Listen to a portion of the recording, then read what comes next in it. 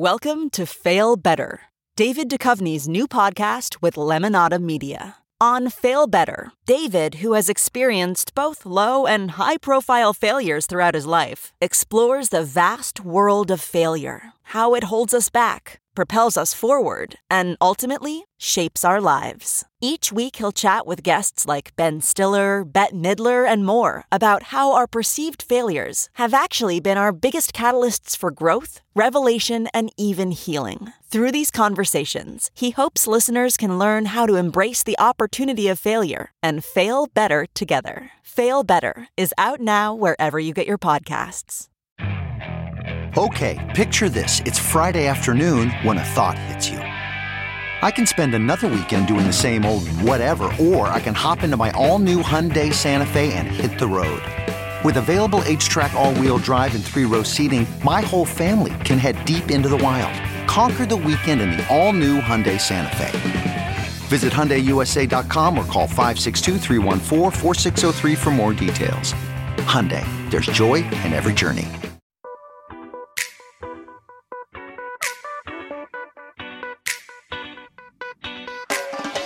This is the Hash Podcast. Stay informed with the latest on Bitcoin, ETH, the metaverse, Web3, and more with stories that matter to the crypto world. All on the Hash for your ears. You're listening to the CoinDesk Podcast Network. Hey there, happy Monday, and welcome to the Hash on CoinDesk TV. Also, if you're a podcast listener, that's pretty cool too. Thanks for being here, however you are consuming us on this lovely Monday. All right, let's get you up to speed on what is going on in the world of crypto.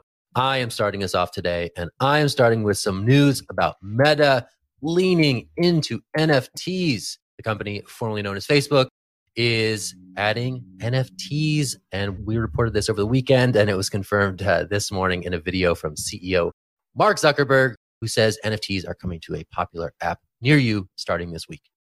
We're starting to test digital collectibles on Instagram so that creators and collectors can display their NFTs. And, a huge part of this, I think, goes back to what you're saying. It's about expression, right? And saying something about yourself. What do you want on your profile? What's the collection that you want to show? So I'm really excited to start testing this. Zuck added that they're also going to add it to Facebook soon, which is cool. They're going to start with Ethereum NFTs, but they're also adding support for NFTs on other chains. Will, I got to toss this to you as our NFT guy. Multi-chain NFT support from the company formerly known as Facebook. What the hell is going on? What does it all mean? Yeah, shout out to Danny Nelson for this story over the weekend. Definitely a big get. I think this brings me back to last week talking with David Morris about Coinbase rolling out its NFT market and the consequences for being late to that. And they're beta testing, which it was beta, so it was like a limited amount of people. It didn't go well, though. Not a lot of users, not a lot of volume, not a lot of trades executed. Here we have a corporation, a very large one, moving even slower, and they're getting their NFTs off the ground right now for Instagram. The question, though, is a difference of scale, right? Coinbase is big for crypto, but it's not big in terms of tech companies. Facebook is huge. Instagram has over 1 billion monthly users. Bringing NFTs into that market could significantly change the NFT market going forward, add some validity. I think it brings some value to like that tail. So we've talked about NFTs this year. We had at least 2 bubbles in it and they popped, deflated a little bit, but NFTs stuck around, which people were not really expecting to occur. But here with a big player getting in like Facebook, which has so many users, you might see that NFTs actually stick around and become like just a part of everyone's tech stack, right? They're not really going away. A lot of these coins, the ICOs from 2017, 2018, they died off. They went away. There's only a few winners. But if you have these bigger players get involved and people start naturally using them on their accounts, that 1 billion person figure again comes up, then maybe NFTs stick around. We don't see any more of these bubbles. Zach, to you.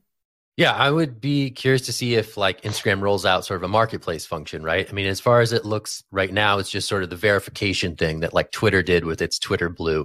Notably in the mock-ups, the universal shape of NFTs, the hexagon, is used to indicate digital ownership, which is really funny, I thought. But for now, it's just, hey, this is my NFT. I own this NFT. Come look at me. I'm cool. Seems to be the extent of the functionality. That said, the level of detail that's being shared both by Zuckerberg and also people in product over at Meta suggests that they are figuring out how to build this in a way that is meaningful. And potentially that means a marketplace somewhere down the road. For now, it just seems like integrating with existing wallets and then again, being able to transact as you would on any other marketplace. So we'll see what it comes to if there is a marketplace play here. But right now, it's just sort of, building that Web3 Lego into existing Web2 products, which I think is going to be an interesting trend this year. Should the momentum from the last bull cycle carry over into excitement around those types of products? Christy, I'm going to toss it to you though. I think the marketplace idea or the market fit is where I'm going to be, what I'm going to be watching. I can see where NFTs and Instagram can have some really good overlap and where that would really, really make sense. I think that's the demographic. I think the Facebook demographic is going to be less interested. I mean, Facebook's demographic, from what I understand, is kind of my age now. And my age is almost the sum of your ages. So I don't know how much the 50-year-old crowd is going to be into NFTs in the way that perhaps the Instagram crowd will be. And I don't know if that's a way of trying to get the younger group to go over to Facebook, or if it's just heck, we're doing it for Instagram, we might as well do Facebook as well. So I think that's going to be a really interesting play. And I think that it might almost be a hey there, fellow young people thing if we start getting a bunch of folks, of the older demographic trying to put their NFTs onto Facebook, and their friends would be like, what are you doing? I think that'll be a very odd flex for the Gen Xers on there.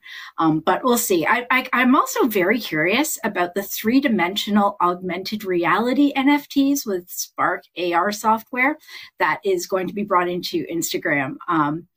That does pique my interest. I'm curious to see what that is going to look like and how that's going to work. Like 3-dimensional augmented reality. That could be fun. Zach? I feel like there's got to be like an acquisition in the works, right? Like, Genies, for instance, does these 3D avatars that are kind of cool and like social media friendly. Like that would seem to make a lot of sense, right? Rather than them trying to build this from the ground up, bringing some companies into the fold to help them accelerate their mission towards like an immersive metaverse experience.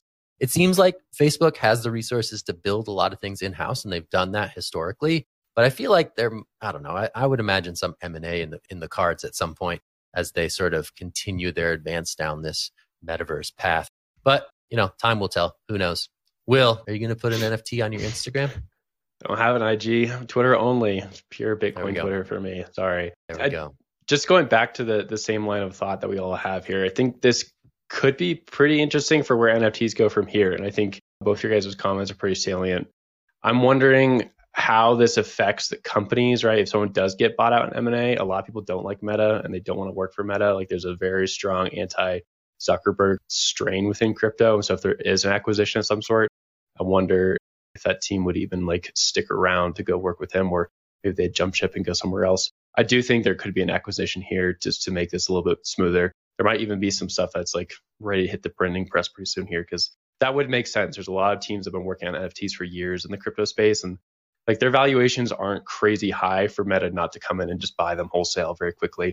Again, I think that would be a problem going forward. Just like the clash between Web 2 and Web 3 culture would be on full display in that instance. But Christy? I think though that you might end up with having, especially if you're going to have it sort of identity, like that sort of feeling of this is my NFT representing me as my avatar, maybe people will get creative and start building their own NFTs that they're not interested in selling necessarily, using it as a marketplace, but using it as just another form of self-expression and artwork. I know that, for example, on Twitter, my non-crypto feed is full of artists who have either created their own anime avatars, or they've commissioned their friends to, or colleagues or contacts to create artwork for their own personal avatars. And perhaps that becomes an NFT one day, and people start playing around with it as a creative space, not as necessarily an investment space. And I think that is going to be interesting if that's what happens, because I would love to have an NFT avatar, but I wouldn't care about whether it was valuable and I could sell it on the open market. That would just be a fun way of having ownership of some artwork that is personally identified. You'll see more of that going forward. Let's move over to Coinbase land, though. We've had too much fun talking about NFTs this morning. We need to talk about some pain in the markets, which across the board are pretty red. Coinbase leading the pack with 16% down on the day, 60% down on the year. That's compared to like the NASDAQ and Bitcoin itself, which are hovering at about the 20% down year over year. Bitcoin now is 50% off its all-time high since November, which is notable. But this year, it's basically just been keeping up with the stock market. The pairing and the correlation between the stock market like NASDAQ and Bitcoin has been pretty tight. That's not been good for these equities, these coin-listed equities. Bitcoin mining stocks, which is another part of this entire market as well, also down a lot, nearly 50% in some cases. So we're seeing a lot of pain for anyone who is exposed to cryptocurrency companies that are listed on public markets. Zach, I'll give it to you. Oh man, the woes of being wedded to the bizarre physics of the crypto market. I don't envy Coinbase or the miners or anyone who exists in a public market at the time of a widespread bear. That seems to be what's happening now. It's going to be interesting to see if like analysts are savvy enough to distinguish any sort of daylight between crypto prices and Coinbase as a proxy for, you know, sort of this meta crypto stock play. It's going to be interesting to see, but it's probably going to be a sea of red, I think, when this thing hits, right? The NFT marketplace debut didn't seem to move the needle in any noticeable way as it related to the stock price at the time. Those numbers have been pretty sad, to be perfectly honest. And I don't know if there's other sort of silver linings that there may emerge in this call. Hey, maybe institutional business is robust. Hey, maybe XYZ is happening and this is looking good. Whether or not analysts and big Wall Street firms are going to be able to differentiate or distinguish or add value, actually ascribe value to any of those silver linings in a period of, you know, crypto prices tanking, that's what I'm going to be watching for. Like if there's any sort of divergence between crypto price and Coinbase's price after earnings reports, that to me will be interesting as an indicator of where Wall Street is as it relates to being savvy about pricing these things. I'm not optimistic that that's going to happen. And I think these are the things that, you know, when you go public in the crypto space, you're probably warned of, and it's probably something that you anticipate and are ready for, right? These were listed as the risks when Coinbase first went public, right? Exposure to very volatile markets in the cryptocurrency sector. And we're seeing that play out. So yeah, I don't know. What do you guys think? I think that we're looking at, it's just happening in the markets broadly. And that's something that it's not just crypto. If everything else was doing well and crypto was tanking, then I think we'd all sort of be looking at it way more askance than we are right now. On the other hand, considering the sort of hedge narrative that crypto's had over the last few years, it also is kind of making us look at it askance, going, well, okay, maybe not quite the hedge we thought, but you know, maybe we shouldn't be using the broader markets as an excuse. But at the same time, I think there was a quote that was in the article from Canaccord Genuity analyst Joe Vaffy, who said in a note at the end of April, in the context of the NFT play from Coinbase, that perhaps the most boring part of the coin investment case at this point is the spot price of Bitcoin, and that the future is materially broader. So I think that's kind of an interesting look too, that you don't have to just look at the Bitcoin price and number go up, number go down, but really look at the broader market and the more of the opportunities in the space. And Coinbase, if they're basing it on user activity, those aren't the people who are actually using Coinbase, the people necessarily who are making those broader investments.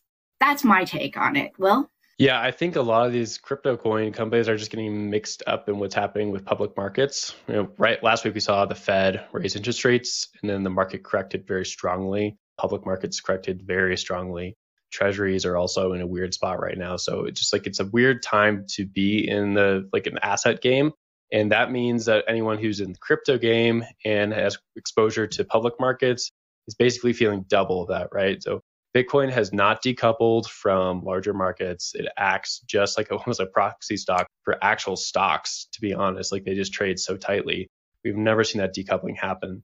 And so these people like Coinbase or public miners or anyone who's like a crypto company that's publicly listed is just going to be caught in both downstreams. They have to either be like uncorrelated or fight against public market forces, and they have to fight against whatever's happening with Bitcoin at a certain time. Since they both seem to correlate with each other, you're just going to go down the stream together. That's not to say that these companies don't have like a lot of value, right? Coinbase, I think, is a pretty good company, pretty strong company with a pretty long runway. And that's just part of being publicly listed is you have to deal with these downturns. That's part of the upside, I guess, or the cost for going public. Last year they went public and it was pretty nice for a little bit there. It was really nice for all the investors who got the liquidity to be able to leave their positions. A lot of people made a lot of money and were able to move on and invest that money into other projects, and that helps grow the space.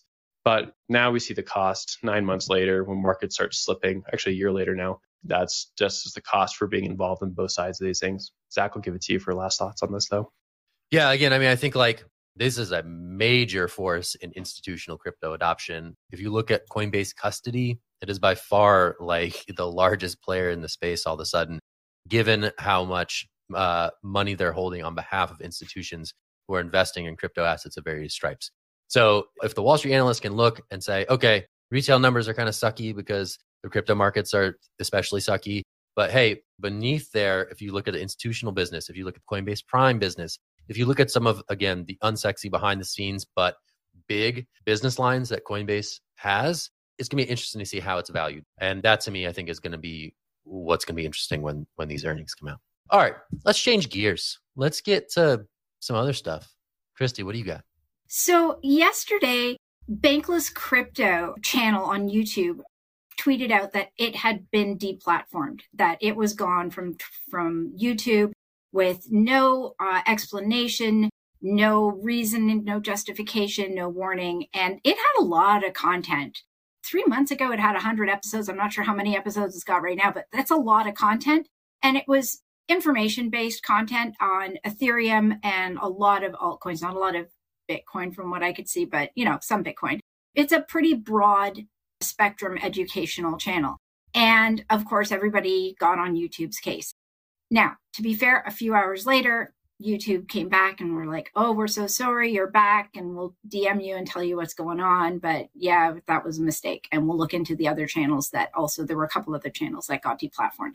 So of course, the response on Twitter has largely been, this is why we need Web3. We need to move all of our crypto content onto some sort of decentralized yada yada, which is awesome and a great idea. On the other hand, a lot of these educational channels are geared toward the masses who have never heard of crypto. Chances are, if they know nothing about crypto and Bitcoin and Ethereum and all these other platforms, they're probably not checking a decentralized video channel or communications channel to find out about such things. You probably are already in it. So it's a little bit, I think, disingenuous to be on about Web3 platforms, at least at this point. I mean, it's great to have the content there so that got a record of it and nobody can destroy. That's the problem, is they're saying, all our content is not only missing, but it's gone. Like, we can never access it again, potentially. Whereas if it's on a distributed platform, at least you've got a public record. But at the same time, I'm not sure how big a solution it is. And yes, like last week, we talked a lot about PayPal and their deplatforming. And again, YouTube, super, super big form of income. So yeah, Zach, get in on it. Hey, this happened to us last year. So CoinDesk YouTube had this same thing that happened to us last year. So we feel that pain. They don't give you, like, when YouTube reinstates your channel, they don't give you like, oh, here's what happened, here's the details. And like, I think Michael Casey, like our chief content officer, wrote a nice piece at the time, sort of unpacking some of the broader concepts behind these things. My view is that it's sort of just like a bug in the algorithm or something, right? I don't think it's the ideological thing that underdog crypto fans are really thinking that it is, right? It's not like YouTube expressing an ideological predisposition to paint all crypto in the broad brush of scammery. I think it's like something else in the algorithm that gets triggered, and then inevitably everyone makes a big stink about it. Some human looks into the thing and says, oh, wait, that's weird. All right, you're back. And so waste no crisis. Stani Kulichov, who obviously is building a decentralized Twitter alternative. I forget the name of it, but he was recently banned from Twitter for saying that he was the interim CEO. He's sort of really leaning into Aave's own work in making decentralized social media a thing. He's saying, hey, this is an opportunity for us to rally the troops and build a decentralized social media alternative. But to Christy's point, that's not where the party is. That's not where everyone is. That's not where the world is. That's what is a challenge here. You got to get the critical mass for it to be a fun, dynamic place that you'll visit again and again. And so these YouTube things, they'll keep popping up. I don't think there's anything nefarious on the part of YouTube or Google here. We heard YouTube express not long ago that they're exploring NFTs. Google kind of became more loud about its digital assets team. So the idea that this is some ideological imperative, I think, is being used a bit opportunistically by some folks on crypto Twitter. But it does suck. I'm glad that they're back. And it is annoying that people's livelihoods can be turned off on a dime for very mysterious reasons. And that is, potentially troubling. But Will. No, I think you're spot on right there, right? Let no crisis go to waste. Bankless guys are awesome, but this was also a really nice advertisement for their platform, which is all about using peer-to-peer systems for decentralizing your money or decentralizing your content streams or whatever you want to decentralize. That's what Bankless is about. So it really actually was a pretty great advertisement for their channel itself. Just like it has been for every single crypto company that has come under the thumb of YouTube or Twitter or Facebook over the last few years. This always seems to happen. Remember, CoinDesk happened last year. Pomp Channel happened earlier this year also. And every single time this happens, all the Twitter warriors come out and start attacking Twitter, come attack Facebook, or come attack YouTube. At the end of the day, like, they always get reinstated, but it's a really nice advertisement for everybody. Like, hey, this is why this Web3 idea actually matters. And I think it does bring some validity to it, right? If you lose your YouTube channel, it's a lot of hours. They had something like 10,000 hours. Very difficult to physically back that up. And even if you're going to physically back every episode up, then you're the only one holding it. You're a central point of failure. That's why the Web3 idea makes a lot of sense in many cases where you're distributing copies of information all over the place. Everyone has an incentive to hold on to it or to use it. And that benefits everybody. The tricky part, like you said, Christy, is that software just doesn't exist at this point. There's some things like Arweave that can do some really interesting things like holding data for a very long time, cryptographically secured, but it's not built enough to where it's like able to handle what YouTube does. YouTube uploads hundreds of thousands of hours of video footage every day. Nothing in crypto land can really compete with that yet. There's some projects out there, but they're not there yet. So I think we'll see this happening going forward. And I'm glad the Bankless channel got reinstated. At the same time, though, pretty nice free advertisement for them. And only cost them, 24 hours of downtime? So not a bad not deal even. in my mind. Yeah. Not even that. Yeah. It was the same day thing. Pretty good. Yeah. Zach will give that to you. Hey, we're talking about it. Hey, we're talking about it. Be your own bank, be your own YouTube. It's all good. All right. Well, the ideas were shared. The discussions were discussed. And now the hash is over for today. But that doesn't mean we won't be back tomorrow. In fact, we will be back tomorrow to talk about more crypto news because crypto never sleeps and some other crazy stuff is going to happen. And we'll break it down as to why it matters. All right. That's it. I'm Zach. We got Will. We got Christy. Check us out on the podcast network if you haven't already. That's us, The Hash. Weekdays on CoinDesk Podcast Network. Good way to stay up to date when you're on the run away from a screen. All right, that's it. We'll be back again. Hope you're having a great day. Check out CoinDesk.com for all the latest in crypto news and have a good one. That's what it comes down to. All right, bye. Yeah.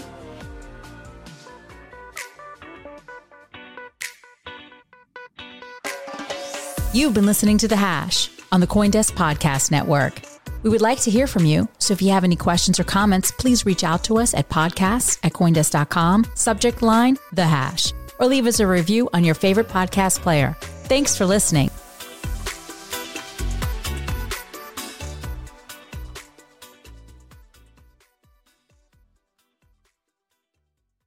At Highland, we're all about celebrating little wins and little ways to innovate digital processes.